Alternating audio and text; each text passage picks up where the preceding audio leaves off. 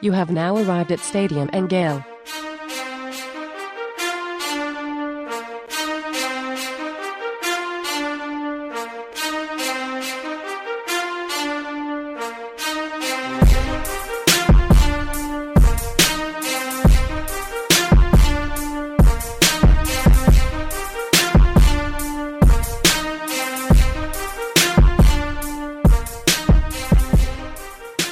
Boys and girls, ladies and gents, welcome to another episode of Stadium and Gale. It's Uncle Silk.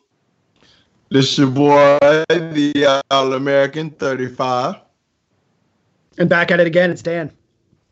Man, how y'all boys feeling, man? I've been hanging out. It's Monday, the weekend. Now it's the big weekend. Yeah. Is it Monday? I lost track of the days about 12 days ago. Technically it's Monday. What you mean? You guys not working? Because I am every single day, so it don't run together for me, Dan. Okay, Central and Mod. Look, because I actually look forward to them 2 days that I get off. That's gonna go by so fast. Oh, okay. Yeah. So your quarantine is slapping a little different than ours. Yeah, man, my quarantine different. I don't think we really believe in quarantine at my job. Dan, what you been watching to kill time during the quarantine? Any updates on the Netflix? I've been watching that All-American show that was on, whatever it was, the CW. So I'm trying to get through season 1 now so I can watch season 2. That just came out. I watched something about the killing of Lacey Peterson from a few years ago and Scott Peterson. What else did I watch? I watched that Uncorked movie that's on Netflix. Oh, yeah, that was pretty dope. That ending, like... Yeah. And I don't want to spoil it for everybody. But yeah. I felt it though, me being a fake sommelier and all that. So, it's trying to bide time. What about you guys? Yeah, a little bit of the same. Have you checked out Little Fires Everywhere? No, not yet. What's that about? That's on Hulu. Reese Witherspoon, Kerry Washington. I think it's casted pretty good. Yeah. Takes place in like the 90s. Okay. I think it's dope. Check it out. I think when you get a chance, Amadi, check that out as well, man. Me and the wife, that's one of our favorite ones right now. They drop it, so they don't do like Netflix where they drop the whole thing. So they drop an episode every Wednesday. Okay. You know what I'm saying? So like you can catch up and then kind of wait with everybody else instead of catching full seasons. But it's dope. I kind of miss watching TV like that, man. I remember when I was in college and Entourage was a big thing on HBO, and every Sunday night we would all get together with the boys and we'd watch it, just drinking a bunch of beers beforehand or eating dinner before. But it was always cool because you could talk about the anticipation of where it was last week, where you think this week's going to go, and then talk about where you think the next week's going to go. And now it's just like, all right, well, I'm just going to find out what the next episode is and just keep going, you know? Yeah. You look like a One Tree Hill type of dude, Dan. You watch One Tree very Hill? Good. Thank you. Yeah, thank you. No, I haven't seen an episode, but I appreciate that. That's probably from the kindest place in your heart, Ahmad. That's somebody that's probably watched the show. I never watched the show. I don't even know. What is One Tree Hill? I don't know. It's just something. Nah, Ahmad trying to slide something. All right, Ahmad. Tell us a little bit about Dan, this is how he try to sneak and see if we watch it too. Nah. He wanted to talk about some plot lines and some guys following action, but we hadn't watched it. Bro. I just remember hearing girls like, yeah, One Tree Hill. I watch One Tree Hill. It was episodes weekly. I just felt like you of me, huh? All the girls talking about something. Okay, I get it. Hey, that's how the times used to be, my friend. See, they moved the Jordan documentary up, so I'm anticipating that because everybody anticipating it so much that there's no sports on TV. They gotta give us something.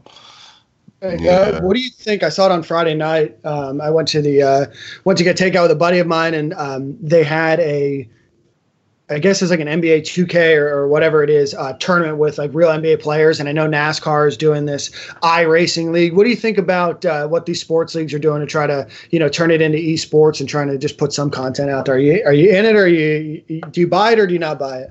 I'm buying it right now. Yes. Me personally, I'm not watching it, but I think it's a good idea to try to get, young fans, especially people who are dying to look at some type of sports. Who are that sport like a true fanatic, a true basketball fan will want to watch Steph Curry play 2K, or Giannis play 2K. So I think it's a cool idea. Me personally, I don't find that interesting. Yeah, I wouldn't watch that, but I think some of the stuff they're talking about with the like the dunk comp, no, they playing horse. Yeah. That's so cool. I think that would be fire. You know what I'm saying, if we could get like a horse game going between some of these guys, and well, might pull off a little slick dunk contest or something. that's why I said, like we get a dunk contest. You know what I'm saying? Like this gets entertaining real fast. That's right, and you might get the guys that normally aren't interested because they're bored. Oh yeah, don't let D-Wade judge. We straight. You get these degenerate gamblers something to gamble on real quick. Mm-hmm. Get Vegas moving a little bit, get the economy popping. There you go. I'll tell you what, the more and more I read, the more and more I think people are potentially anticipating maybe a later summer or early fall startup for some sports, and not all sports, and it might not have fans, but it may. We'll see in a couple months.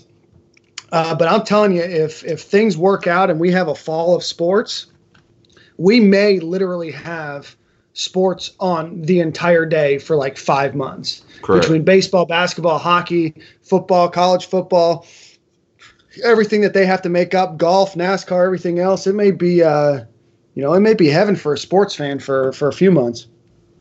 Yeah, definitely. It's gonna be a nightmare for all the TV networks, though. Like how you gonna be able to fit everything on there? Yeah. So it's gonna be interesting. It's a good problem to have. The problem we got now, let's clear that up. If that's the problem we got, trying to figure out what we're gonna put sports set on TV, I'll take that problem than the problem we got right now. For sure. Yeah, absolutely. Hey, boys, before we get moving, I want to give a big shout out. We have a new sponsor on our show, so I want to give them a big shout out. I was able to talk to Adam from the from the Thomas firm the other day, and just an unbelievable guy. Really cares a lot about us. But want to give them a shout out to the Thomas Law Firm over here in Tampa. Actually, handles all insurance claims for property damage, homes and businesses. A lot of years of experience over there. I think 25 years of experience dealing with roof damage, leaks, storms, water damage, hail damage, all of that stuff. They work all over the state of Florida. So if you have any issues with your home, neighbor's home, whatever it might be, give them a call. They'll do some consultation for you.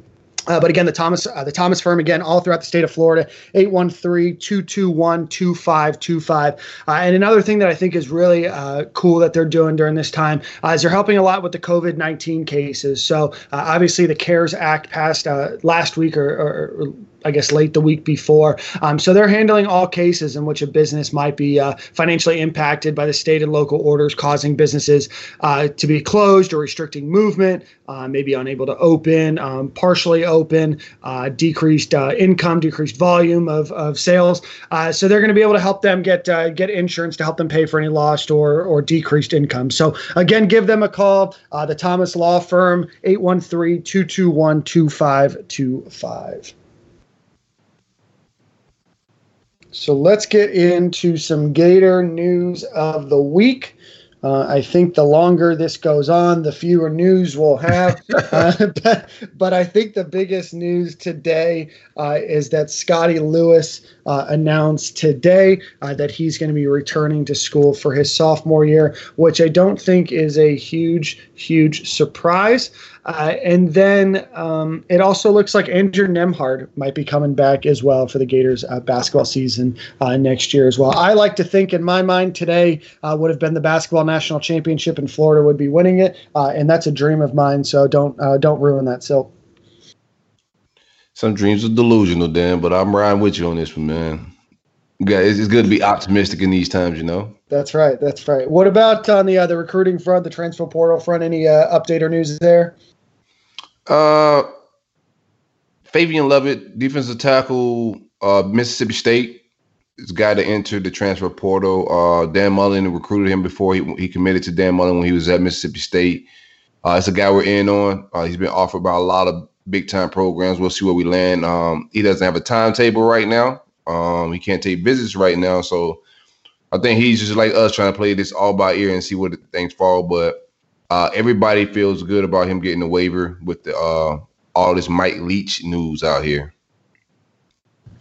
Yeah, what's up with Mike Leach? I was catching bits and pieces of it. I ain't hear really what all he did. If you can explain it to the people who don't know. He tweeted a tweet that was, I'm trying to make sure I tell it right. But it was a joke on Twitter about the coronavirus, and I guess the guy's wife getting tired or he getting tired with his wife or something. But somewhere in between that tweet, he tweeted the picture was a noose. Being a coach that's in Mississippi, tweeting something like that. It got a little weird for a little minute there. I don't know his intentions, but to me, you got to have the wherewithal to know better than to tweet something like that as a head coach of Mississippi State. Yeah, I think that's the biggest thing. Is it was a woman knitting a noose. There you go. I know that Mike Leach is an exceptionally weird dude, but obviously that's one of those things that you can't do. You've got to be smarter than that, and then the school's got to be smarter than that. Maybe take access to his his Twitter account for a while, but that's just not something you can do right now. Everybody's got time on their hands, and he's used to tweeting up in Washington State and things kind of getting swept under the rug. But when you're in the Southeastern Conference, stuff like that's not going to happen, especially with the violent racist history that's taken place in a lot of the Deep South. So hopefully he's learned his lesson, and that's not something that we have to deal with. But that's just sad. In your opinion, do you think they could have fired him with cause for this? Because that's low key crazy. Because you got to think about I'm not saying they should have. I don't know. Nah. Yeah, you know what I'm saying. But I'm not saying they should or shouldn't. But just as a parent, and I sent my 17-year-old, 18-year-old kid, say he in a different state, and head coach tweeting out this, just make it a little awkward, make it a little weird. You know what I'm saying? So I'm not saying they should have or should have fired him, but it's just it's real awkward right now. No, I absolutely think they could have fired him, and I'm not trying to be a snowflake or whatever the internet might call me after this, but I think that there was actually probably a pretty strong. There's a strong likelihood that he could have been fired and probably should have been fired. I know it was maybe a joke. I didn't see the actual image. I've only read about it. But if it's anything, if you're in Mississippi and you have a woman knitting a noose, that's just not something that 50 years ago, 60 years ago here in America was something that was still being hung in the yards of people in the Deep South, was used as a racial epithet. I'm very surprised that it doesn't seem like the media is as flustered by it as I think that they probably could be. And in Mississippi State, where they are, I would not have been surprised if he got fired. This should be a bigger story in my mind. If Dan Mullen's offseason story last year was a story and how they hyped that up, how is this not a Dan Mullen story? Did something like that, it'll be everywhere. If Dan Mullen was to tweet something like that, it'll be everywhere. Absolutely. And I think a lot of people chalk it up to him being a weird dude. And I kind of said it, 2 or 3 minutes ago, that he's a different kind of cat. But you can't do that. I mean, that you have to be smarter than that. He's not a dumb guy, right? He's a law school grad. He's been in the profession for 50 years or 40 years. You've got to be smarter than that. And I don't know if he forgot where he was, but you better learn real quick that that's not something you mess around with. And I would not be surprised to see a chain reaction of people looking to leave Mississippi State. Yeah, there's been quite a few. I seen Nathan Pickering tweeted something about transfer. I haven't followed up to find out if it was true, if he's in the portal, what's going on there. I think Berg did say on the Big 3 Roller Show that he did enter the portal, and LSU's probably in the picture there. Okay, yeah, Cam just clarified it. Yeah, he's in the portal as well. So it's going to be, I think, some more guys with options are going to get out of that situation. New coach, he come in with nooses. It's time to go. I think this is not his first time doing this either. I think I'm looking at Washington State right now. I'm going to tweet something about Barack Obama video. So I don't know. Do a little weird, man. No, I just think he don't like. I mean, he is who he is. I don't think this is just. It's just like some of the wild stuff he says is sometimes funny. But it's only funny till it isn't. You know what I'm saying? Something like this happened. Everybody's like, whoa, bro. Like, you may have took it a little too far this time, bro. Yeah. So we'll see. But, Fabian Lovett, he'd be a good ad. Anybody else that we're looking at still in the transfer portal? Not that I can remember right now, off the top of my head. If there was somebody else, I would probably know because there's like no news right now. Yeah. The biggest news on the streets right now is me and Memaw in the Twitter bracket finals. Yeah, that wraps up here in about 41 minutes. So. Yeah, man. I think Ahmad's got a little bit of the lead right now. We had State Miguel Championship, Yeah, it's all good. State Miguel Championship. Sometimes you gotta let, you know what I'm saying, the logo do what it do. That's right. No, I was knocked out in the Elite Eight by Ahmad. Friendly fire. I got my butt whooped. I didn't even stand a chance. I don't stand a chance either. It's all good. I don't know. It's a lot closer than you would think. So funny because I voted for both of y'all. So there you go. I'm gonna be honest with you. I ain't vote for you, bro. I'm gonna be honest with you, Ahmad. I voted for myself. I may have even logged into the Stadium and Gale account and voted for him. Who knows? I'm saying I did or didn't, but. I voted for Silk, man, and took a picture and screenshot it and sent it to him today. So appreciate that, bro. You're all right with me, dog. Vote can take you a long way. By the way, man, I don't want to hear nothing about, it's time when it's time to go out and vote, man. Since I want to talk about politics, all right? Make sure we go out and vote this year, okay, guys? All right. Already. We gotta make sure that Rona not in these streets first. They may have to drop them ballots off on the porch. Something. Since we speak about Corona a little bit, let's get my man Bala over there, friend of the show, UF grad, scientist, out there in India chilling. Let's get him on the show to hang out a little bit. Let's go. Let's do it.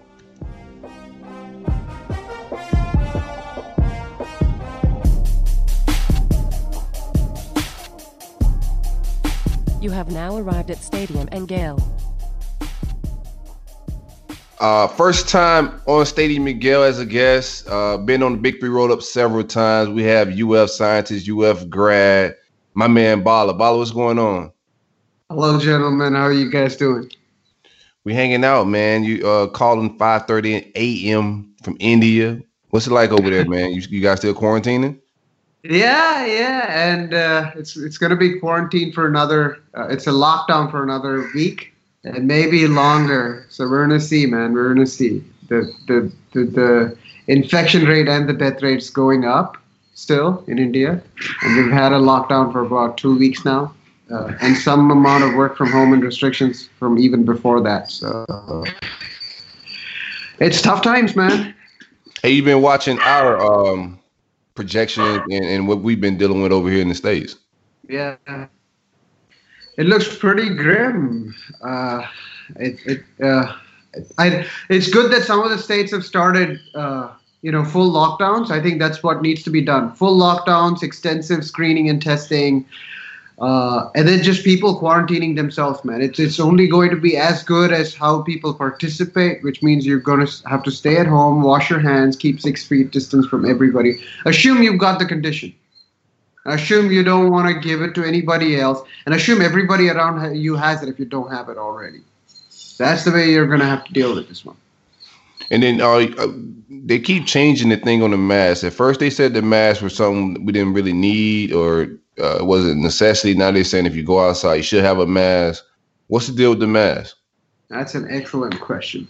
So a mask will do more to protect others from you if you already have it than to protect you. So a cloth mask or some of these high-grade masks, none of them is actually going to really protect you in a big way from the virus as far as I know. There's not data to actually convince you that it's going to be protective in a big way. One of the big reasons for that is, these masks will have filters. The smallest size of those filters is about 0.22 microns. Which is a millionth subunit of what would be a meter. But every virus, especially this virus, is smaller than that. With the exception of some other viruses, Lassa and such, they're much bigger. But this virus is 1/2 the size of that pore size. So it's easily going to be able to make it through those pores and affect you if it really wanted to. The droplets that contain the virus could be bigger, but there could be micro-sized droplets.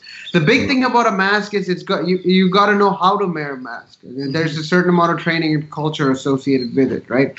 So a mask is going to get you all irritable on your face.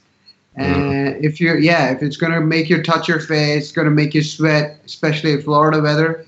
It's going to start making you do that. That's bad. You should not be. So that's the reason why wearing a mask can be bad to you if you didn't know how to use it. Healthcare workers, they know how to use a mask. They also use it because it protects them from a lot of other things. They can, it's easy for them to start becoming carriers. They're dealing with highly risky patients. So they know how to use their masks. They use them all the time, even without an epidemic. They're using it. The rest of us, I think a mask is, I guess, better than not wearing one at all, I guess. But it's more to protect others from you. Let's say you start coughing. It's more to protect others from you. Perfect. Bala, I have a few questions, but before we do that, can you just introduce yourself and kind of what your background, what you do? Yeah, so I am a biochemist. I'm a protein biochemist. I have a background in virology, though, and I got my PhD in medical sciences at UF as part of the medical school. I was from the College of Medicine. After that, I've had a 5-year postdoc stint at Indiana University. And after that, I moved to India. So I've been here working for 3 years. Not so much on virology. I've been more in the immuno-oncology area, which is cancer-related. But I've had about 10 years worth of experience working on viruses and antivirals. Awesome. So going back to the question that you and Silk were talking about wearing masks, I know that you were talking about you touch your face and you kind of do that, quite a bit. Is there a benefit of wearing any face covering, or is it just the N95 masks, or is there any potential downfall of wearing a mask? So the only downfall of wearing a mask really is the fact that you're gonna get itchy on the face if you didn't know how to use it. Like I've asked my mom to wear a mask sometimes, and that gets her to touch her face a lot more than normally when she wouldn't wear a mask. So that's the only downside of it. A cloth mask is probably not as good as an N95 mask, which has the right kind of filters to protect you. A cloth mask keeps you from doing that. The biggest thing is it keeps you from, so let's say you have the condition and I have a cloth mask. So all of the liquid droplets that I'm going to generate will just mostly get contained within the mask. So it's more for protecting others from you if you're coughing. So if you don't have a mask, use a kerchief. But this is, normal common sense. You're not going to have, you shouldn't be coughing and sneezing on other people. You're supposed to, cover your nose. No? Okay, I'll stop now. Bala, talk to us a little bit about what the best way, besides avoiding people coughing and sneezing in your face when you can, what's the best way to avoid potentially contracting this disease or any sort of other coronavirus or any other virus out there? So viruses, if you're going to be general about viruses, they transmit by various different means. So I'll just stick to the respiratory kind of viruses, the kind that corona is one of. For them, you've just got to, most of these, at least this one, transmits more in liquid form. There's not much evidence that the virus isolated by itself, just the particle by itself, can actually infect. And there's also a certain critical amount of virus that you need to get infected with for it to be a proper infection that can actually give you the disease, COVID-19. So most of it is in the form of droplets. Now, there is some conversation on some people being super spreaders, and this was seen in the earlier, SARS epidemic. Is there are some individuals who release, or the scientific word for it is who shed more of the virus than normal people, and they have the potential to infect more people or infect people harder than regular people. So in the case of those people, and it's very tough to actually protect yourself. There has at least been one case reported where there was this super spreader who had entered a hospital room and just walked through it. He was about 30 seconds inside the room, and then he left. And after that, one half of that room, about 10 or 20 people got infected. So again, this is anecdotal evidence, though. It's not hard evidence. It's just one, isolated story. But the main thing that you can do is keep a 6 foot distance. At distances of up to 6 feet, you're safe from the kind of, the way I'm talking, you're safe from the kind of droplets that I'm going to be releasing in the air. That's one thing. It also helps you to actually just assume that everybody else is infected. So don't get close to them. Don't be hugging people. Don't be kissing. Don't do any of that. Just assume. Just hold out for a few months, and you should be fine. I think right now prevention is the best form of treatment for us. There is some kind of treatment options, all of that anecdotal that people are talking about. But let's be clear, we don't have a cure for this right now. Hey, speaking of cure, what do you think this is going to be something we commonly deal with going forward? Like there's going to be corona seasons or like the flu, because it's very contagious. And I don't think like it's just going to disappear like that. That's a great question. So I think the consensus. So most experts feel this be something that might come back, but not with the same intensity. Maybe there may be a seasonal nature to it. But the truth is, if a lot of people, the way predictions are going right now, let's say a lot of people get infected this cycle. The intensity or the extent to which we get infected next time is going to be a lot less. Just because there's a lot less people, and just because of the fact that you've already been exposed to the virus, so you'll just get milder symptoms the next time. Bala, is this... Well, before that... Yes, go ahead, I'm sorry. Go on. Well, before that, the hope is we're able to come up with a good vaccine. And there are several candidates that are being tested. They're fast-tracking the whole clinical trial process for this.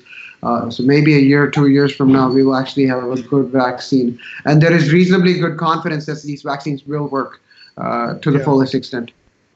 Bala, is there a potential chance? I mean, I know that there's a chance, I guess, but knowing what you know about the virus and kind of the makeup of it, of a potential mutation that could potentially stop, those vaccines in their tracks, or, do you know anything about the makeup of the virus of, I guess, future concern of mutation? That's a great question. So the way one designs vaccines, go for it. Yeah. So the way one designs vaccines is to try and attack something that's also functionally useful for the virus.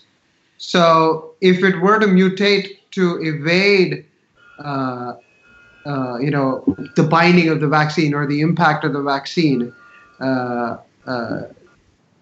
what happens is it also mutates a functionally important part of itself. So it could actually become less potent or actually lose a certain function that's critical to the survival of the virus. So a good strategy to adopt when designing the vaccine in itself is to attack some part that's functionally useful to the virus. Or even in designing a treatment, is you attack something that's a key target in the function of the virus. And by doing that, you actually, the virus still has to obey the laws of nature. So it cannot evolve while still keeping all of the other functions intact, or that's the hope anyway. Some viruses have managed to evolve with that anyway, but the idea is to keep that. What's next? We're similar to you guys, and we're in kind of a quasi stay at home. We haven't locked down the way that some other countries have. But what do you think is next? I know we're talking about the bending of the curve. We're talking about surges. We're talking about, peak times and everything else. And I think a lot of that is still unknown right now. But what can we do, I guess, mentally to anticipate the next? Do you think it's the next couple weeks, next couple months? What are in your mind? Okay, so there's a lot that comes out of this, right? So as far as just the disease is concerned, it doesn't end in the next couple of weeks. The next couple of weeks, things are going to go up. Things are going to get worse before they get better. That's the bottom line. As far as the disease is concerned, it's going to take a few weeks for us to get a full grip on how to control it, and that's mostly done. People are understanding the seriousness of it, so they are quarantining themselves, and if they already have the disease, some of them are isolating themselves.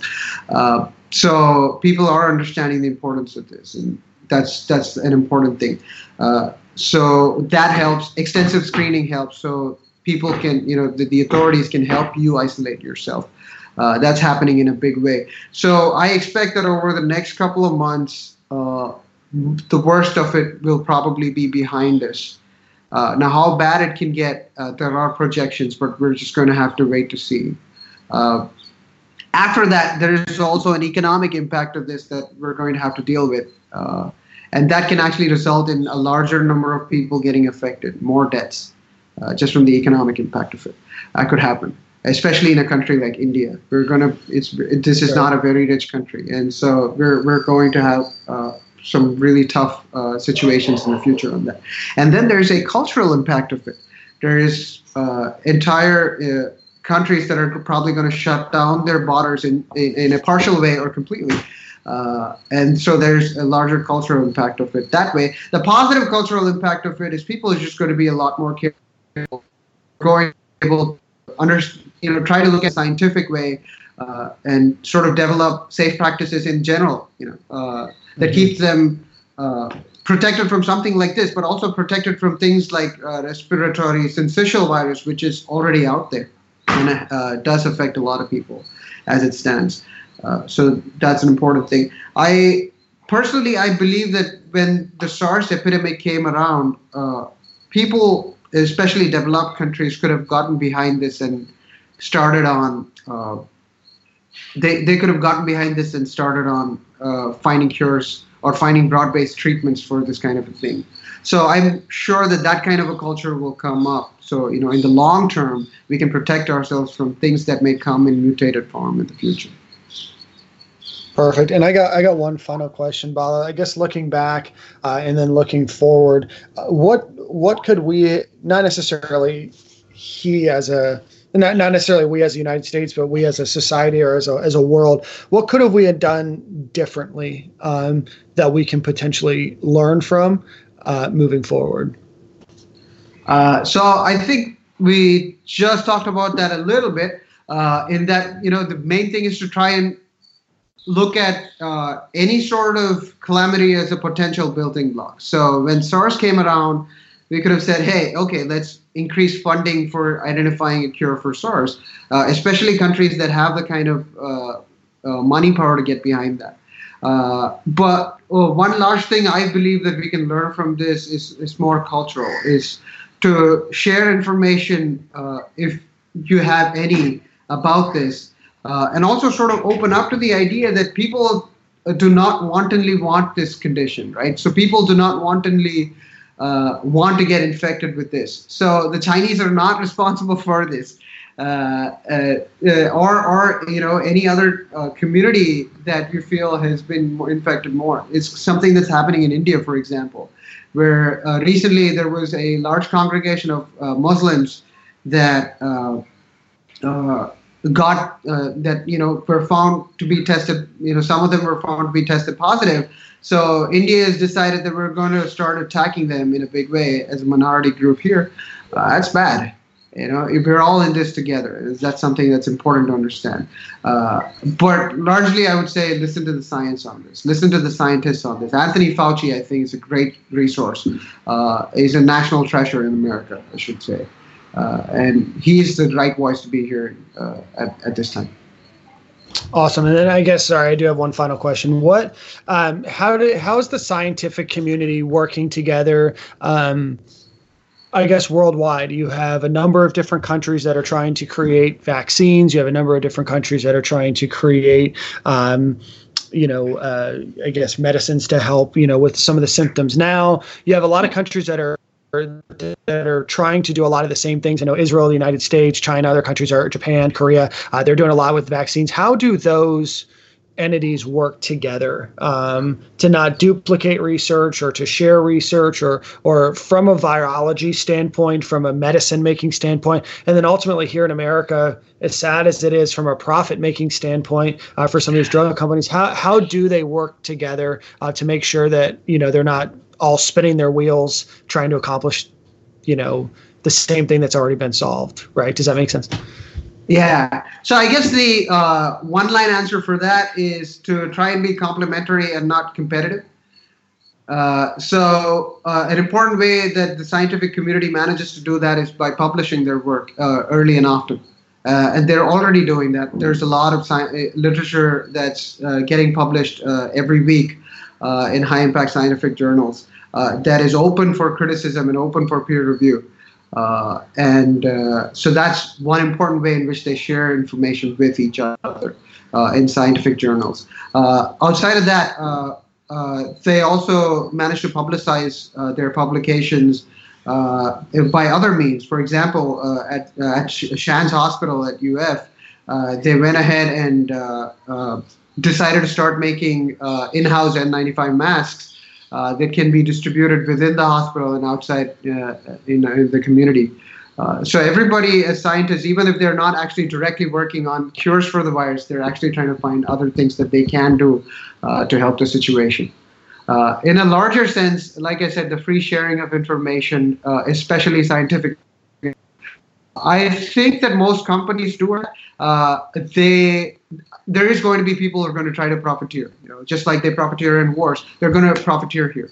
But the larger consensual community is going to be beyond that, I believe, and they're going to try to make some of these vaccines that are manufactured. For example, some of these manufactured vaccines are going to be made in countries like India, where it's cheaper to manufacture them. So they can be sourced from places like India to make them cheaper. That's one way to do it. But the important thing is governments have to be involved. They will have to regulate the whole process to make sure it's fair and available to everyone. Hey, Bala, I know you're a big Ahmad fan, man. Ask Ahmad a question. Yes, What's your favorite Ahmad Black play? So my favorite Ahmad Black play is the one interception that he didn't make. So this was during the, should I say 2008? It was during the 2008-2009 national championship, right? Ahmad, do you remember this play where this was a goal line stance that UF was making. The ball, is being thrown by Stan Bradford. And I think you were the first one to get to the ball, but you just sort of knocked it up. And then, I was like 4 Gators got after it. I think you got to it a second time, and then Major Wright comes down with the interception, man. I think that sealed the game. Yeah. I think Snapper hit it out my hand. I'm not sure. Maybe I was Butterfingers that play, but I just remember. I think they ran a quick slant down there, and going against our offense every single day.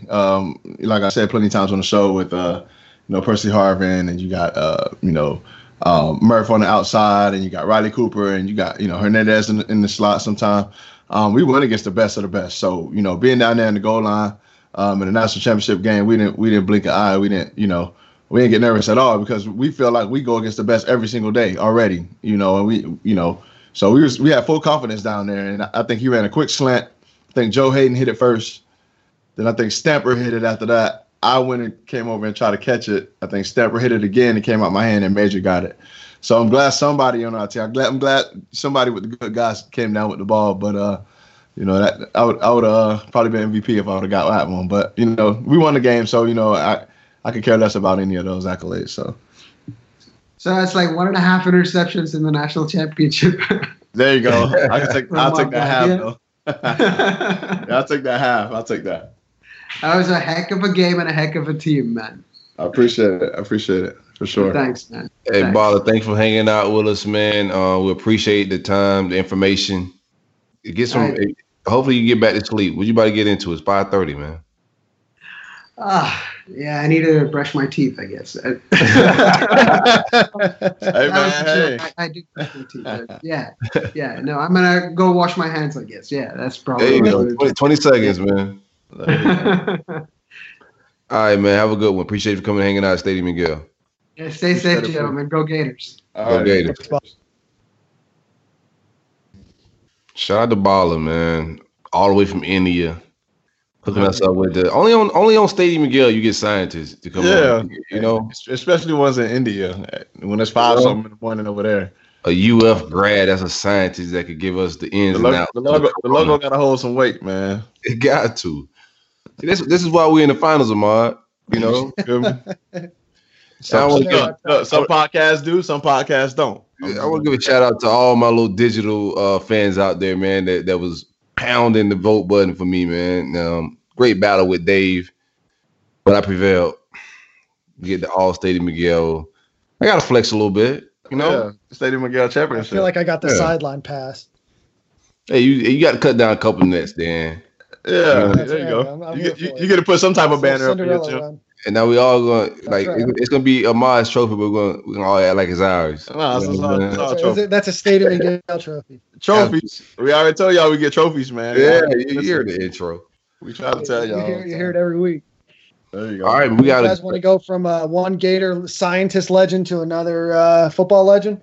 Yeah, man. Before we get him on, this interview is brought to you by Brown Insurance and Financial Services. Anything you need insured from the Panhandle to the Keys. Holla at my man Greg, 954-589-2204. Mobile, auto, home, whatever you need insured, life, 954-589-2204. Brunt Insurance and Financial Services. Big coverage. Let's hang out with my man Brian Crum.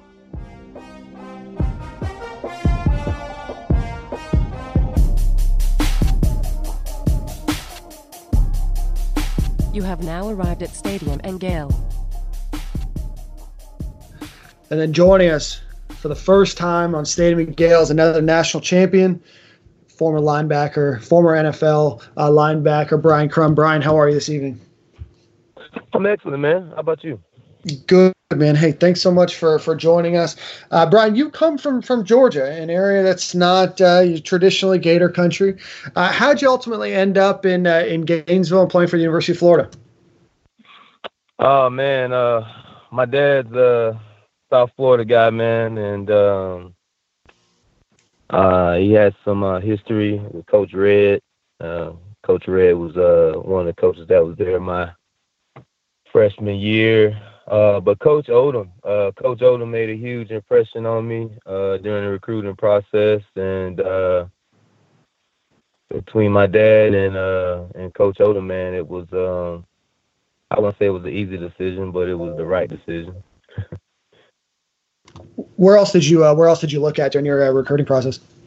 Oh man, well, I visited Kentucky, Florida State, of course, UGA. UM. My cousin Baraka played there in the 90s with Sapp and all those guys. So,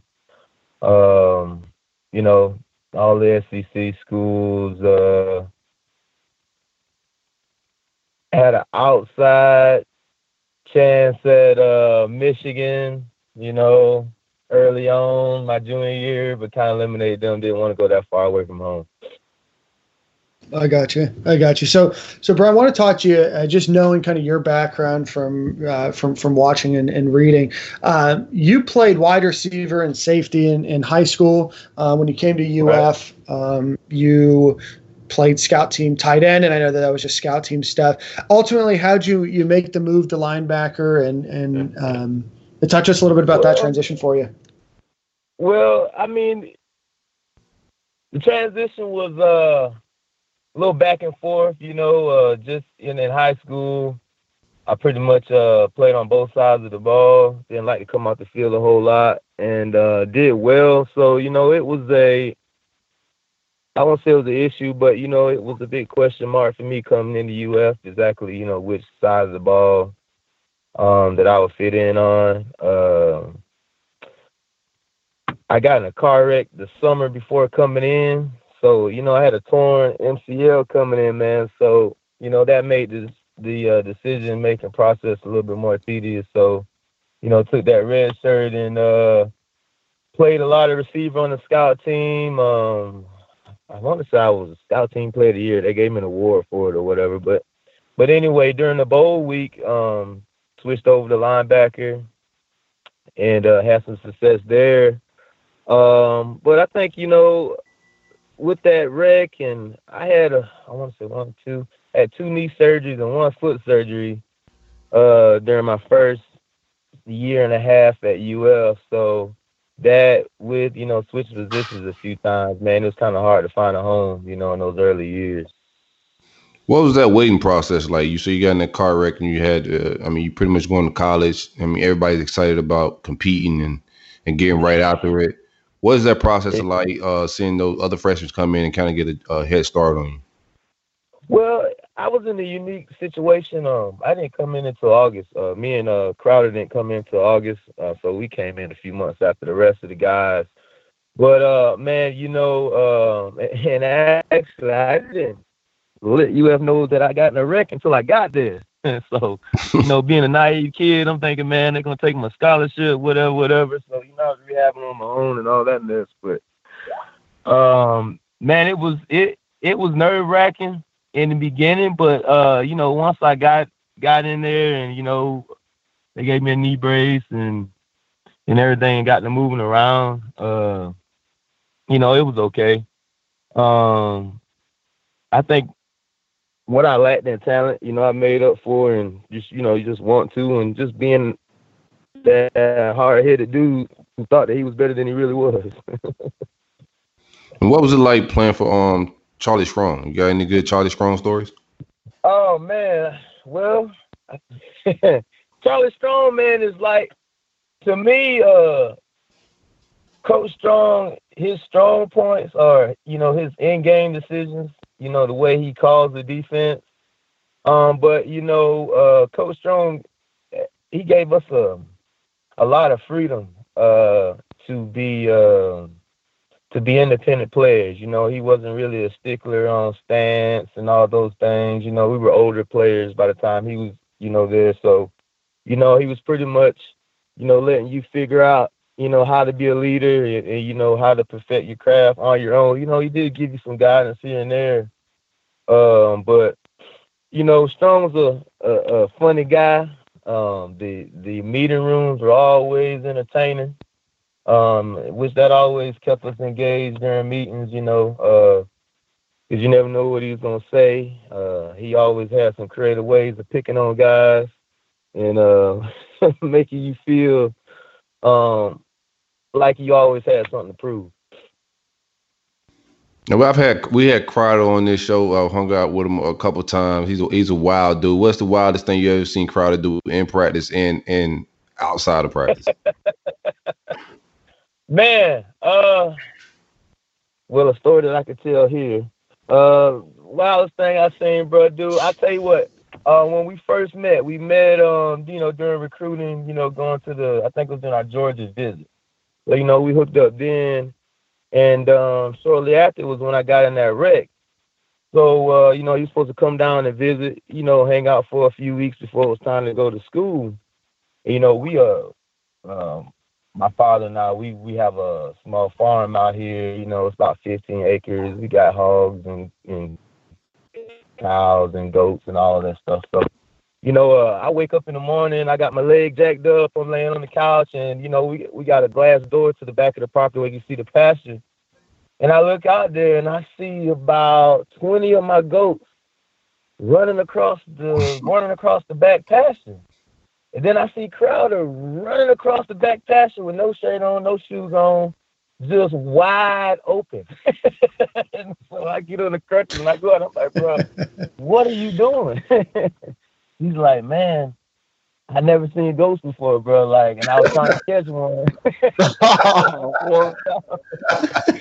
So I go and get a bucket of goat feed, and then all the ghosts is coming surround me about knocking me over, and then he just laughed, and he's like, damn, man, if I know what I had to do was get some damn feed, I wouldn't have been. But, man, he was just chasing them, just wide open chasing them, man, and just, I don't know, man.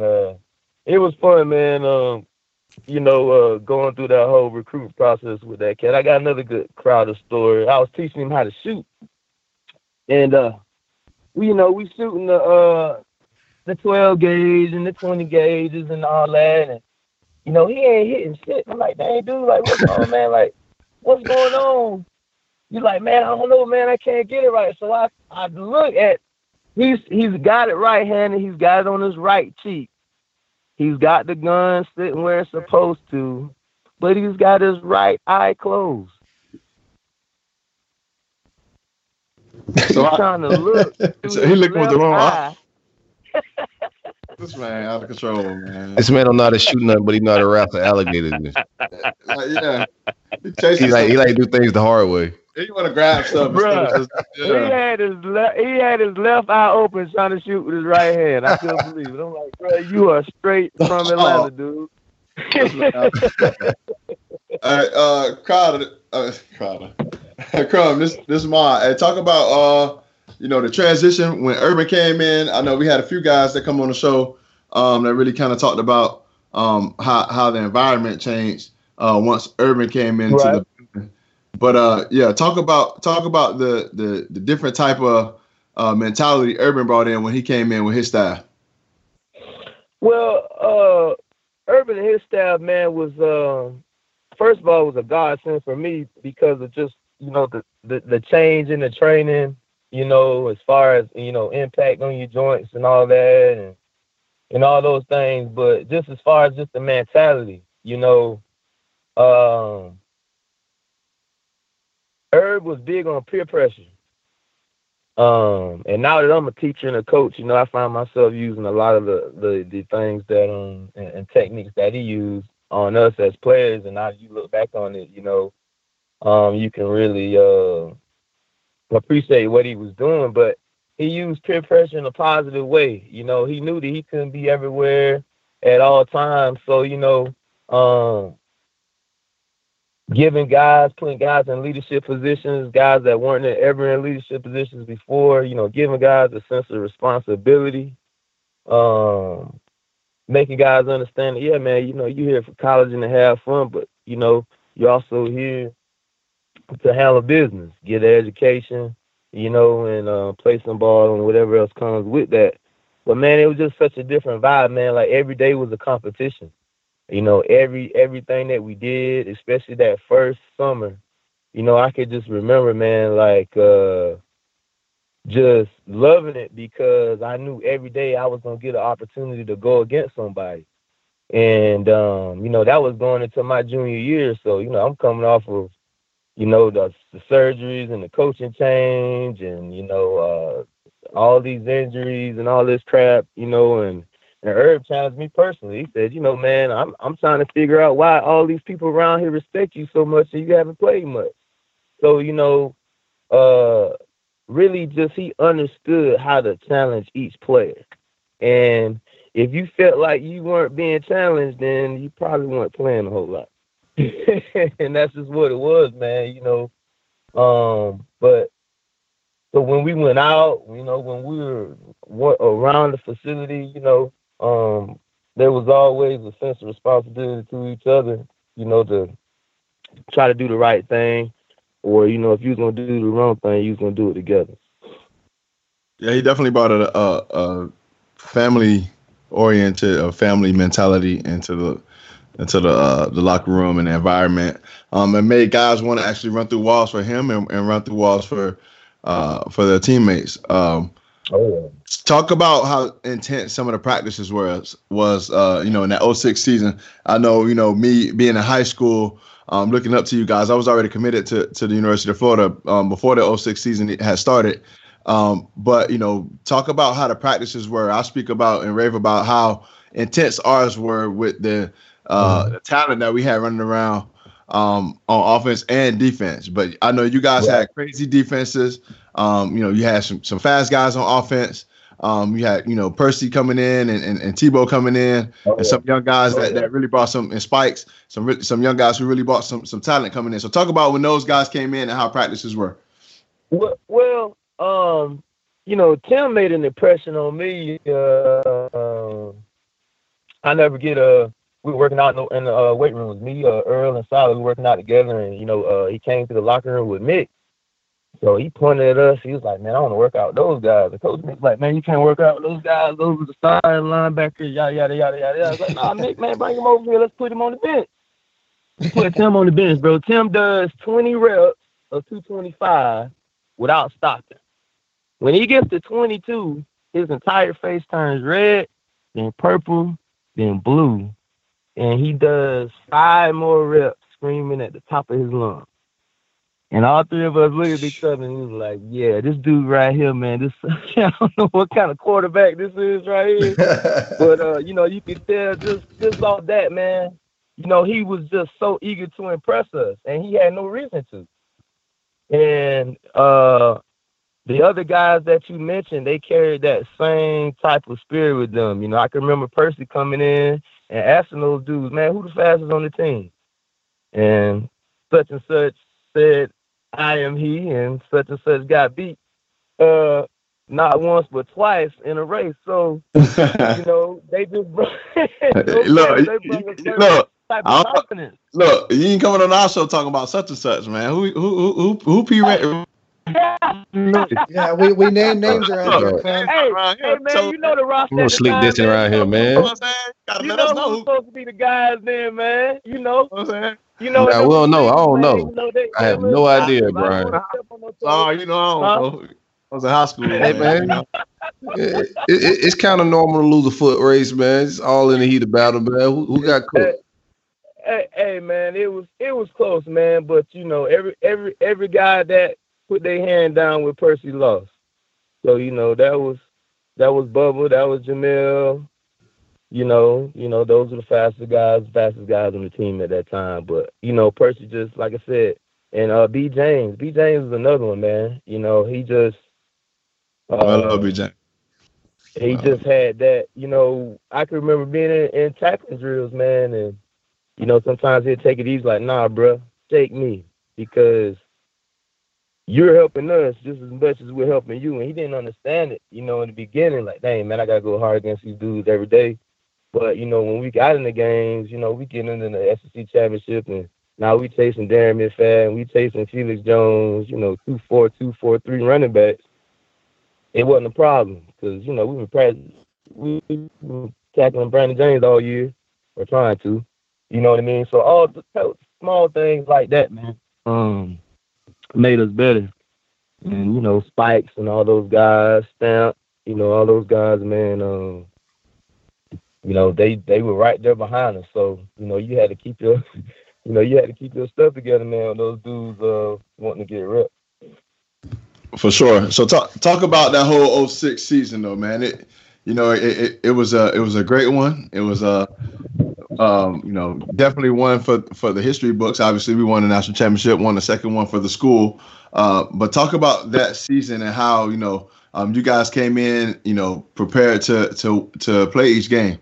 Talk about the preparation that Irving, you know, prepared you guys with.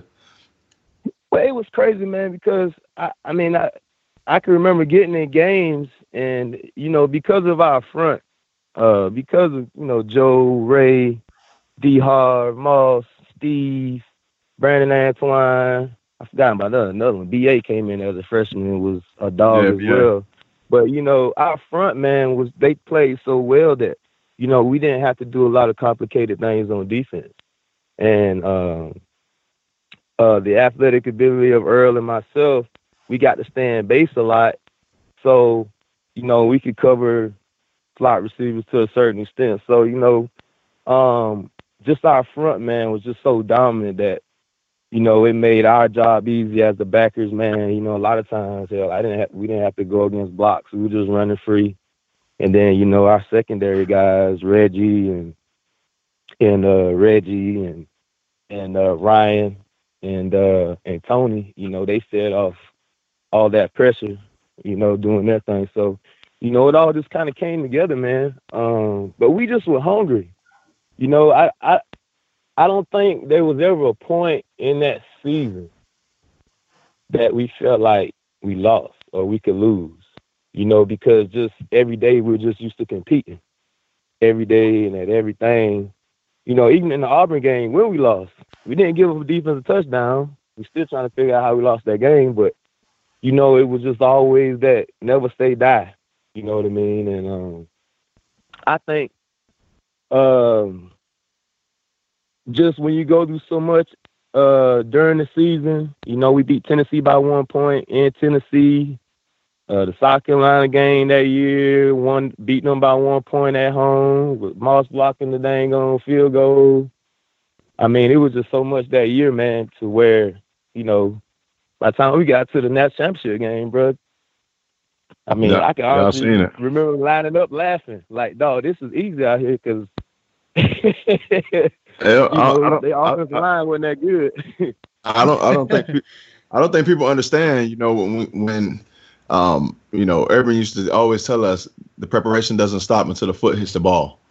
Yeah. So even up on, you know, on the bus ride to the stadium, we looking at, you know, our you know, playbooks and whatnot and keys. Oh, yeah. We in the locker room looking at keys.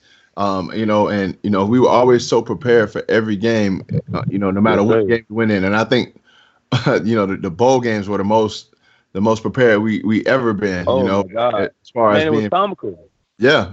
We go into bowl games. And, you know, if we didn't win bowl games, it's because we went out there and you know, right, you know, turn the ball over. Because you knew everything that they were going to do. We knew everything. We knew everything that they were going to do. It was so crazy how they broke down our bowl practices, and they had it down to a science of when we practiced in pads and how many practices we practice in pads, and how many practices are we not going to do anything with football. We just going to do a walkthrough or something, or play gator ball or something like that. Yeah, just condition a little bit. So you know, I think they had it down to a science, and man, you know, I can't say, you know, I'm thankful for Coach Urban Meyer and his staff. Because they brought out to the University of Florida, you know, and as far as winning wise and bringing the mentality that we still to this day we talk about the Gator standard. Well, you know, even Spurrier brought it in. You know, starting with Coach Spurrier and the guys before him.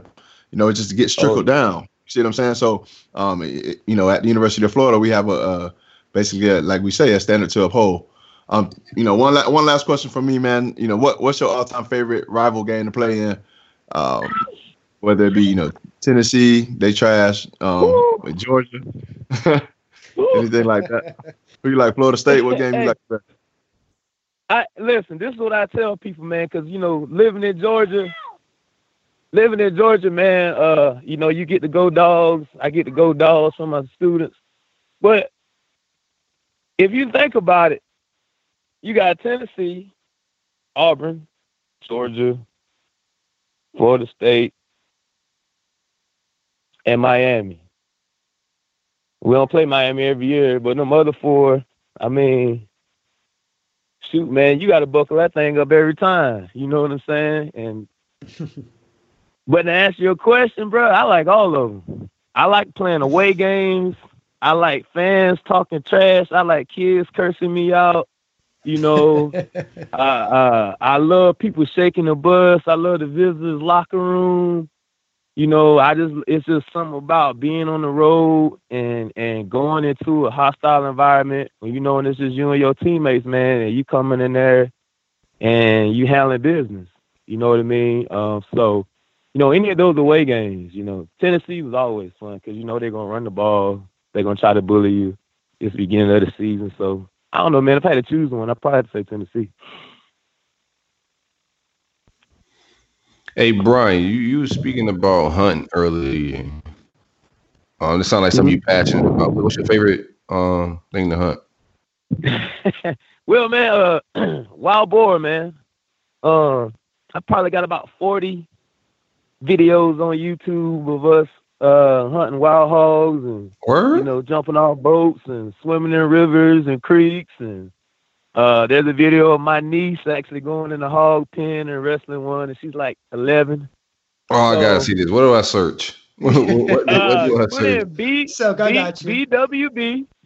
BWB, Backwood Bears, and you'll see all of them will pop up. You know, my dogs is on there, some coon hunting on there as well. Bro, I'll tell you. Yeah, man, I've been hunting hogs. What's that? I was gonna say it's funny every once in a while you'll post something on Facebook or a video on Facebook, and I'll wake up and it's like 6:30 in the morning and you posted a video from one of your night hunting, and all of a sudden I see like 4 dead hogs. The first thing I do when I open up Facebook, I'm like, damn, bro. Yeah, man. I had my dogs in my backyard in school in Gainesville, man. Me and Jimbo Tart after games, shoot, man, we take off, load up, and go hunt, and then come back. Man, I forgot all about Jimbo Tart, man. Big Tart. What's Shout that? out to Big Tart. I forgot about Big Tart, man. Shout Yeah, man, Jimbo, baby. Yeah, Jimbo and Trot Wine, all those guys, man. Todd Big McCullough. Tart. Yeah. You do any? It's turkey season right now. You do any turkey hunting? Nah, man, I'm not about to sit on the ground next to a tree waiting on the birds. Nah, I ain't gonna do that. Nah, You gotta jump off trucks I'm into not rivers, afraid huh? of snakes, but man, it's snake season, and I ain't nah, bro. But I raise chickens and quails and all that stuff on my farm, so I really don't fool with the birds. But the hog hunting and the red fishing and all that stuff, man, I'm all in on that. Any of your I had a friend of mine, my neighbor growing up, he used to always go hunting. And one time he came back and his dog was like ripped to shreds. Any of your dogs, any friends, anybody you with been hurt by a boar or anything? Yeah, we've had to stitch up dogs over the years. There's actually, man, James Bates. I don't know, y'all probably don't remember the James Bates show, but you may have. James Bates, bro. James Bates actually came and did a show.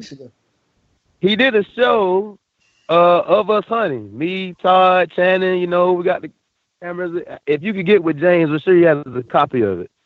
But we caught like a 430-pound hog on that video. One of the dogs got his jaw broken. One of the guys got his pants ripped open by the hog, man. I mean, it was.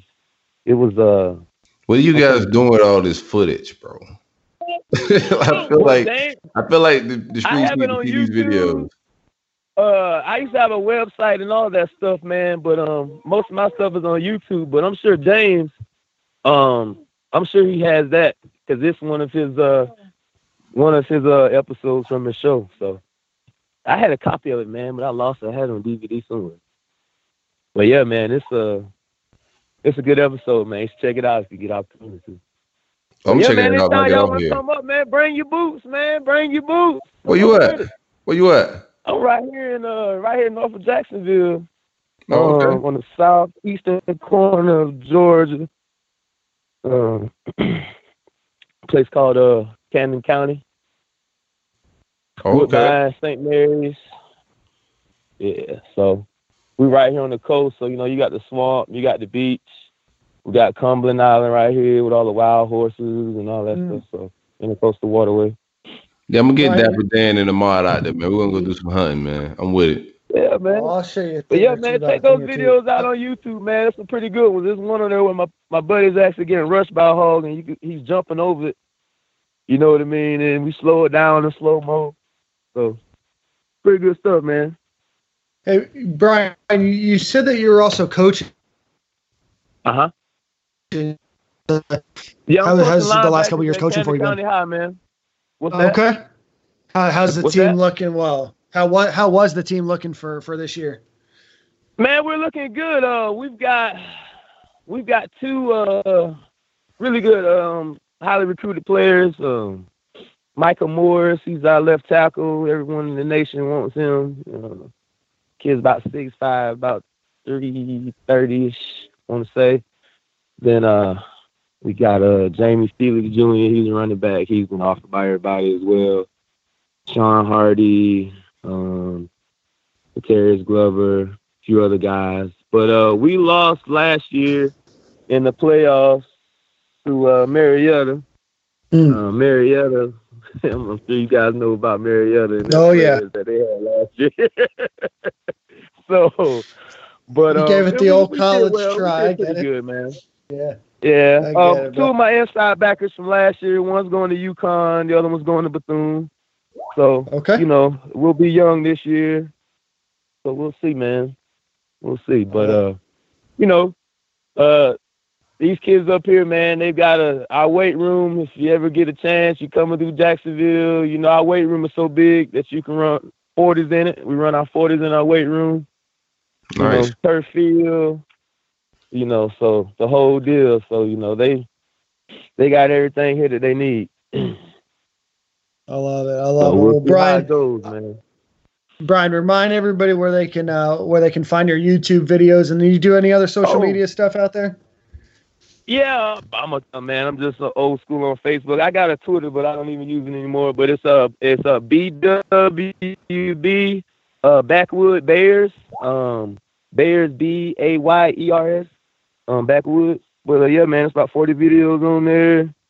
Hunting, fishing, redfish, wild hogs, horseback riding, the whole deal, man. So over these last few years. Well, Brian, I really appreciate you coming on the show this week, and we'll definitely have you on in the future. But we're gonna tweet out some videos, make sure those get some views. Yeah, man. Yeah, it's man. good. Yeah, it's good Corona action right there, man. Yeah, man. People may watch all 40 of them. For the Netflix. There you go. There you go. I love it. All right, Brian. Well, we're gonna hit you up when we planned our stadium and Gale hunting trip. All right, yeah, man. Come on up, man. Yes, Definitely in. Let's go. Let's go. All right, Brian. We'll catch you soon, bud. All right, fellas. Y'all be good. Absolutely. That was dope, man. Brian Crum. It was more than one country ass dude on the team. Besides, that was crazy with animals and hunting. It wasn't just Crowder. Huh? Sounds like there was a few. Yeah, that was the coaching. Maybe that's why they won so much. Yeah, these boys not logging off of Instagram to go wrestle hogs. I'll tell you that. Nope. All right, boys. We probably got like two that would do that. We got we have our long-awaited second round of the draft this week. I think going after week 1, based on the Twitter replies, it seems like Silk has a slight advantage. Very slight.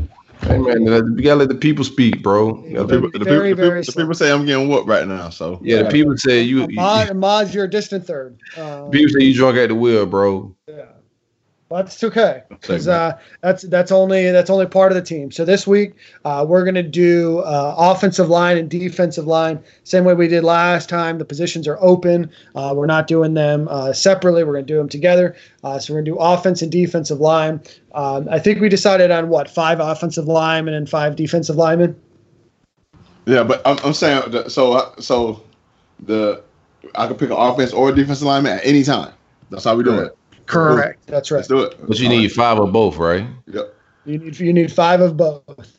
Unless you want to throw an offensive lineman on defense. I mean, I'm just saying. All right. I'm not. I was gonna say something, but I'm just gonna let the draft play out. That's all. Yeah. Let the draft play. If you want somebody that can play both sides of the ball, you're more than welcome to. If you want to pull who was it? Was it? Mike Pouncey that played both? You're doing too much, man. You're doing too much. Man, doing too much. If you put Mike Pouncey on your defensive line, if you put Pouncey on your D line, you're getting smashed up out of here, man. Don't do that, bro. Listen. All right. Pouncey got more championships on the defensive line than some of the dudes you probably gonna name. Man, the streets not gonna care about that, bro. Man. All right, Ahmad, that's fine. Pick Mike Pouncey. I like your strategy. I'm not putting Mike Pouncey on my defensive line. I like your style. I'm not doing that, bro. Are we random doing this order, or are we going in the same order? You gotta go the same order, bro. Because you have the first pick. I get it. No, I mean I guess we'll keep the same order throughout the entire draft. That's fine. Yeah, that's cool. That's cool. All right, Mod. All right. I gotta go with all decade. Give me Marquise Pouncey right now. Number 1. Boom. I'm 2. All decade. NFL all decade. Yeah. That's 2, right? I'm 2, right? Yeah. You're all right, let me get Lomas Brown. Woo. Okay. All right, let me get Jack Youngblood. Okay. The original Gator defensive line GOAT. And then let me get I don't know. I might take him a little early. I'm going to go with the freak, Javon Curse. All right. It's on me. I'm going to go Carlos Dunlap. Ooh, okay. Better throw some flame at Alex Brown, me. I like that. It's back on you, Ahmad. Throwing flame. Poof. Man, what you mean? Give me another Pouncey. Boom. There we go. All right. All right, it's on me. I'm gonna keep it funky. I'm gonna go. Let me go to other defensive end. I ain't even gonna play with y'all. Let me get Kevin Carter. Okay. All right. Let me see. Let me go back to my list here. All right, I'm going to go for my first offensive line. I'm going to go Mike Pearson. And then I'm going to go with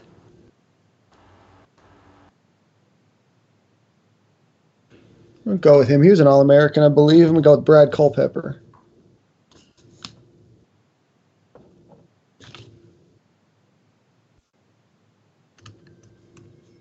I'm gonna go with Mike DeGore. Good one. All right. It's on me. Da. Hey man, you know, make it funky for me. Give me. I'm gonna get some speed. I'm gonna put some speed on that end. Give me Moss. All right. Jarvis Moss. All right. What you know about that? What you know about that South Florida Silky over there? I know. What do you know it. about South Florida? You gotta go again, right? Mod's got to go again. Okay. He's too busy celebrating his picks. Let me go with. Let me go with. Should I do that? Yes, you should. If you're questioning it, you should definitely do it. I'm gonna do something crazy. I'm gonna go with the 6th guy. I'm gonna go with Father. All right. It's on me, right? Yeah. Yep. Let me get Gerard Warren at defensive tackle. Forgot about it, money. All right. Good pick. I'm gonna go with Max Starks. I like it. On my O line.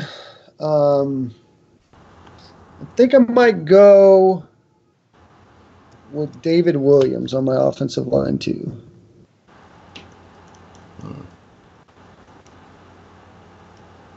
All right.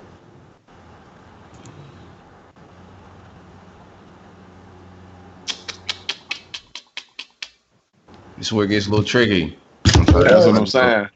I gotta go look at some rosters right quick, man. Nah, I mean I can always just go. I always just go back to the '96 team, man. Let me get Dunny Young. Oh, okay. That's who I was between.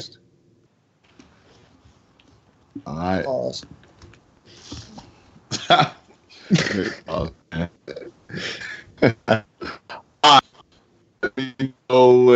me go with. Man, give me Big Shannon Snell, man. Ooh. Come on, Big Snell. All right. Way, man. I'm gonna go with Shannon Snell. Then I'm gonna go with I'm gonna go with Jeff Zimmerman, man. I really have on him right now. Jeff Zimmerman. And my D-line about to be so filthy across the board. Give me Sharif Floyd at the other defensive tackle spot. Damn it. All right. I'm going to go with... Damn, that was my pick. All right, I'm going to go with... college Derek Harvey. Yeah, Derek Harvey was an animal. I had him. It was down to him or Warren on this pick I just picked. And then because I think my next O-line pick will be there, I'm going to go with Ellis Johnson anchoring down that middle for me.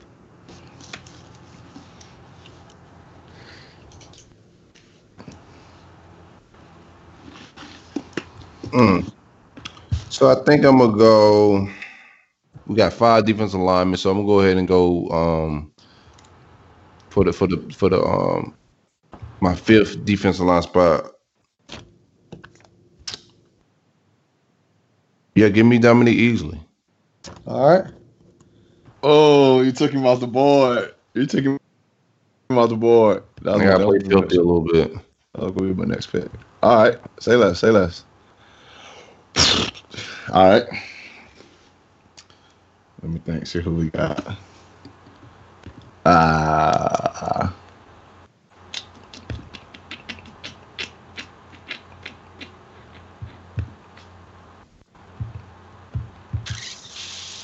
We took Youngblood off.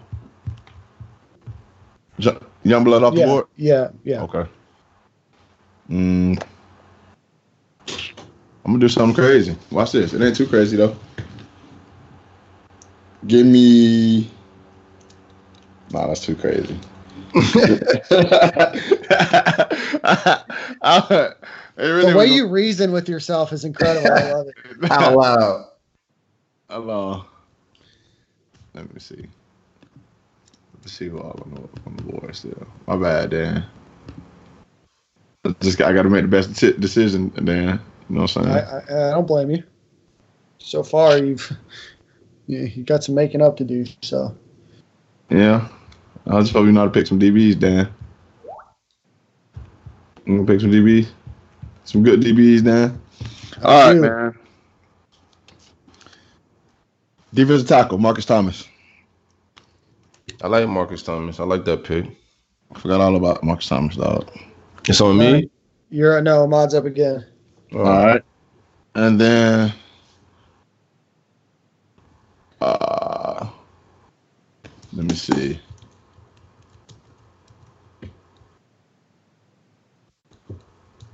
Let me go with.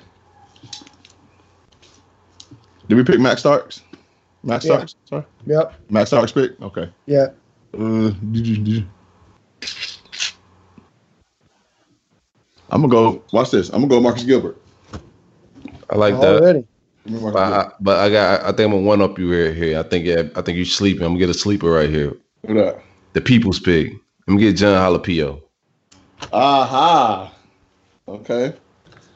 Yeah, very interesting. Very interesting. All right. Yeah. So I'm going to go. This is tough. I'm going to go on the defensive line. Let me tell you guys a quick story. I got an email from a listener the other day that I know offline, and he was mad at some of our picks. He was mad that we didn't pick Wes Chandler. He was mad that we didn't pick Steve Spurrier, and he thinks that we're forgetting a lot of people from generations before, like 1996. And I didn't think we were, but so I was doing a little research, and this guy was playing and balling when I was just 1 year old. I've heard his name, but number 2 all time in number of sacks in a season. So I'm going with our boy Huey Richardson. 87 to 90. Going with him. And then my final pick to round out my offensive line. Gosh, I'm in between a guy that played in the 70s, which is different. But I think I'm going to go with the name of a guy from Madden, and I'm going to go with Big Kenyatta Walker. Okay. Tampa Bay Buccaneer. Yeah. All right. Last pick on me? Nope, on Silk. Who you want up on? I know you ain't gonna forget this name, because guess what? He better do some great things. Give me my last defensive player. It's not your pick yet. Yeah, relax a little bit. Oh yeah, I forgot. So. Gotta one up himself because I'm going to. I'm trying to think. All I got left is offensive line, right? Yeah, I got one defensive lineman left.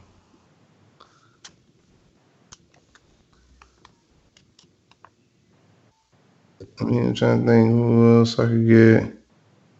Get real scarce around here, huh? Nah, I'm forgetting my man's name. Like I'm trying to think if I need guard or a center. I'm trying to remember where I'm at right now on my depth chart. But fuck it, let me get. I take Xavier Nixon. Okay. I'm trying to remember my man that's at Cushbig right now. What's my man that got drafted by the Cardinals? Xavier Nixon. No. Humphreys. Oh, DJ Humphreys. Yeah. So we're really blossomed in the NFL. We're gonna round this thing out. Give me Humphreys at my lineman. Okay. Instead of Nixon. Correct. Okay, cool. All right. And then my last defensive lineman. Gonna do great things, man. I'm proud of this man. Jonathan Gennard, me. I like it. Gennard, me. These teams are starting to look good, boys. We're gonna see what the streets say tomorrow when this drop. Let's get the edit out. You know what I'm saying, and the people can look back and listen back and see how it all played out. But okay, we'll see where the votes lie. Yeah, I'm getting a little closer. These teams are being built. These teams are starting to even out a little bit. I'm about even out, man. I still like my roster over yours. Man, hey, I gotta see it on paper. Let me see it on paper, then I'll see. All right.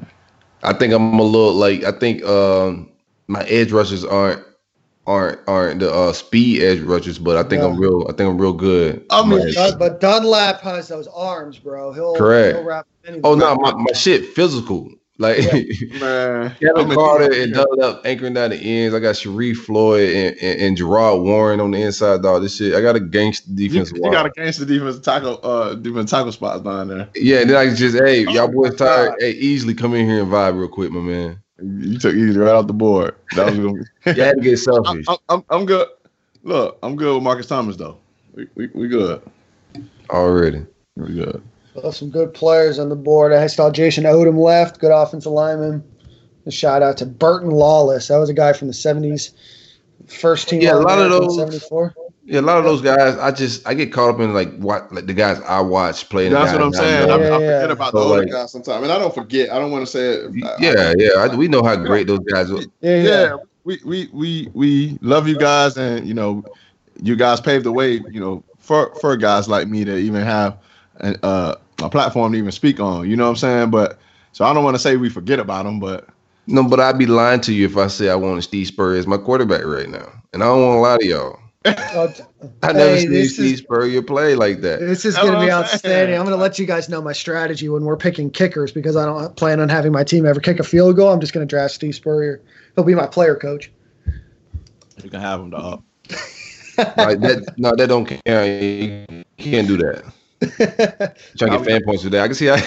Now we know what you're doing. So we gotta have Ahmad picks first, and he gives Ahmad his strategy. Smart guy. Yeah. So next week we have linebackers and defensive backs. Okay. Yeah. What's the rule? One can't pick him own self? No, you can pick yourself. Yeah, you should pick yourself first. I don't think I'll pick you, so. You should pick yourself first pick overall, man. Yeah, that's right. Yeah, I might. Hey, bro, dude was really hit like. Dudes was really chapped about that damn when I picked my 4 best safeties. Like, dudes was really hitting me up like, hey, you should pick da-da-da-da-da. You should have said da-da-da-da-da. And I'm like, no, that's your best safeties. Yeah. That's your opinion. You could pick 4. Why didn't you pick 30 of them, right? That's what I'm saying. Like, bro, I could pick the 4 that I said I feel like my 4 I love to watch play.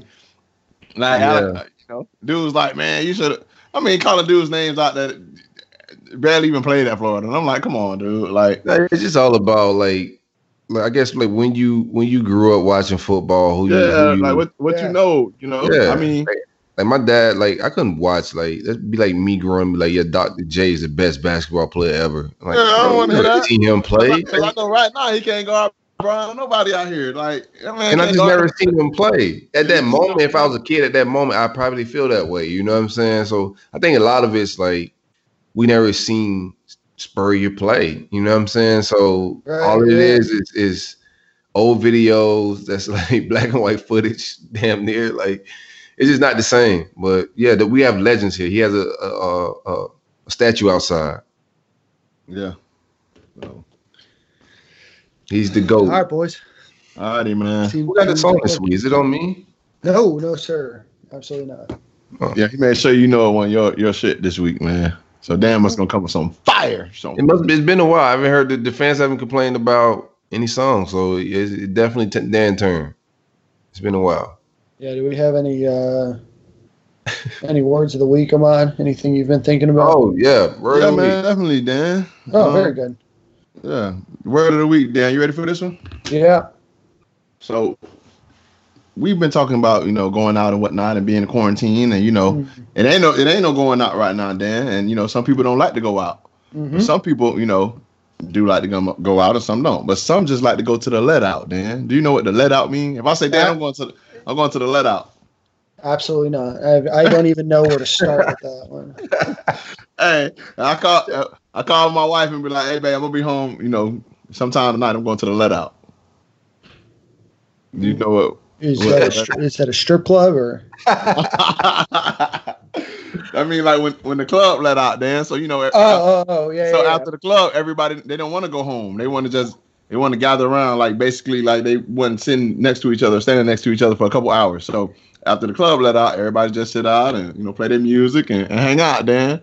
Catch the let out. We just gonna catch the let out. Like in my broke college days, when I was like, bro, I ain't got no money to get in the club. I used to be like, man, I ain't trying. You play it off like I ain't trying to go in that club, bro. Just pull up to the let out, but you really ain't got no money. But the let out be jumping, Dan. It be jumping. Yeah, it's an event. I can see it. Catch you a straggler, Dan. Yeah. Catch your straggler for half the price. Half the price. Well, I said you ain't buy no drinks. Straggler gonna be your next word, Dan. That's next week. I know what a straggler is. Come on.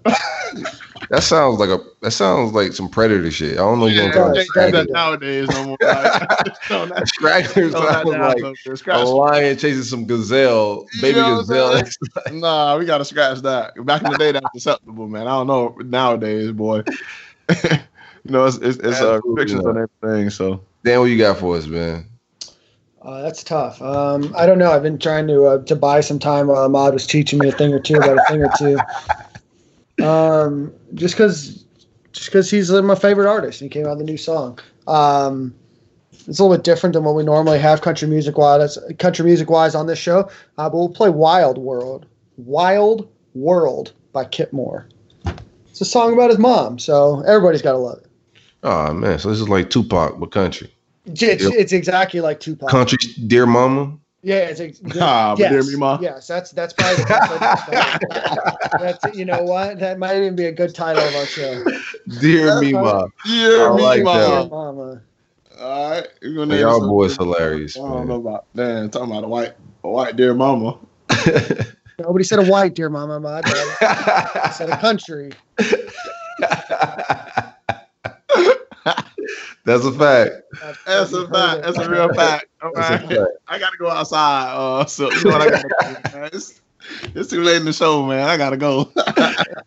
All right, brother. Same quarter, same time next week, man. All right, I appreciate y'all. For sure.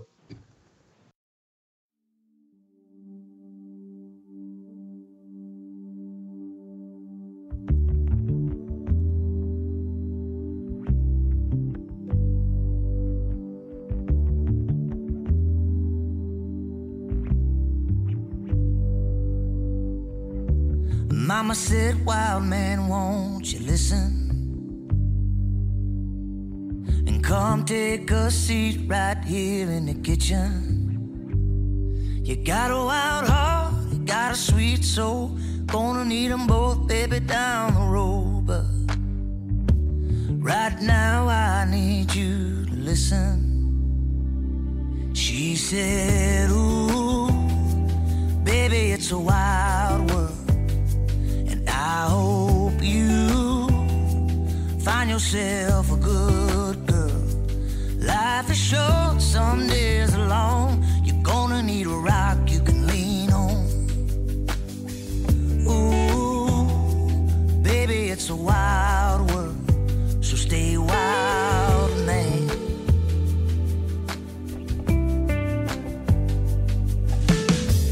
Don't put your faith in the green of a dollar,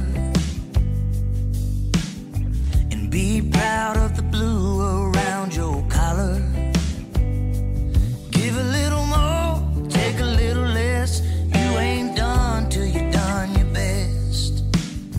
Wear it on your sleeve instead of hitting in your chest. Yeah. She said, ooh, baby, it's a wild world.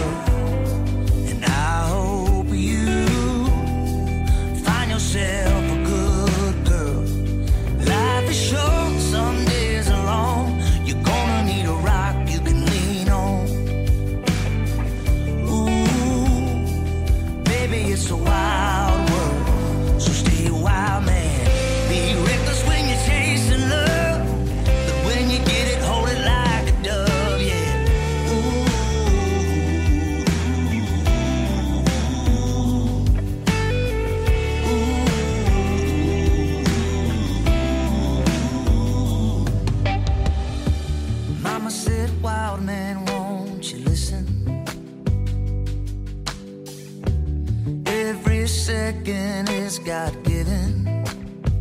So forgive yourself, you're just a man, and he's too big for us to understand. Mama told me all these things in the kitchen. She said, ooh, baby, it's a wild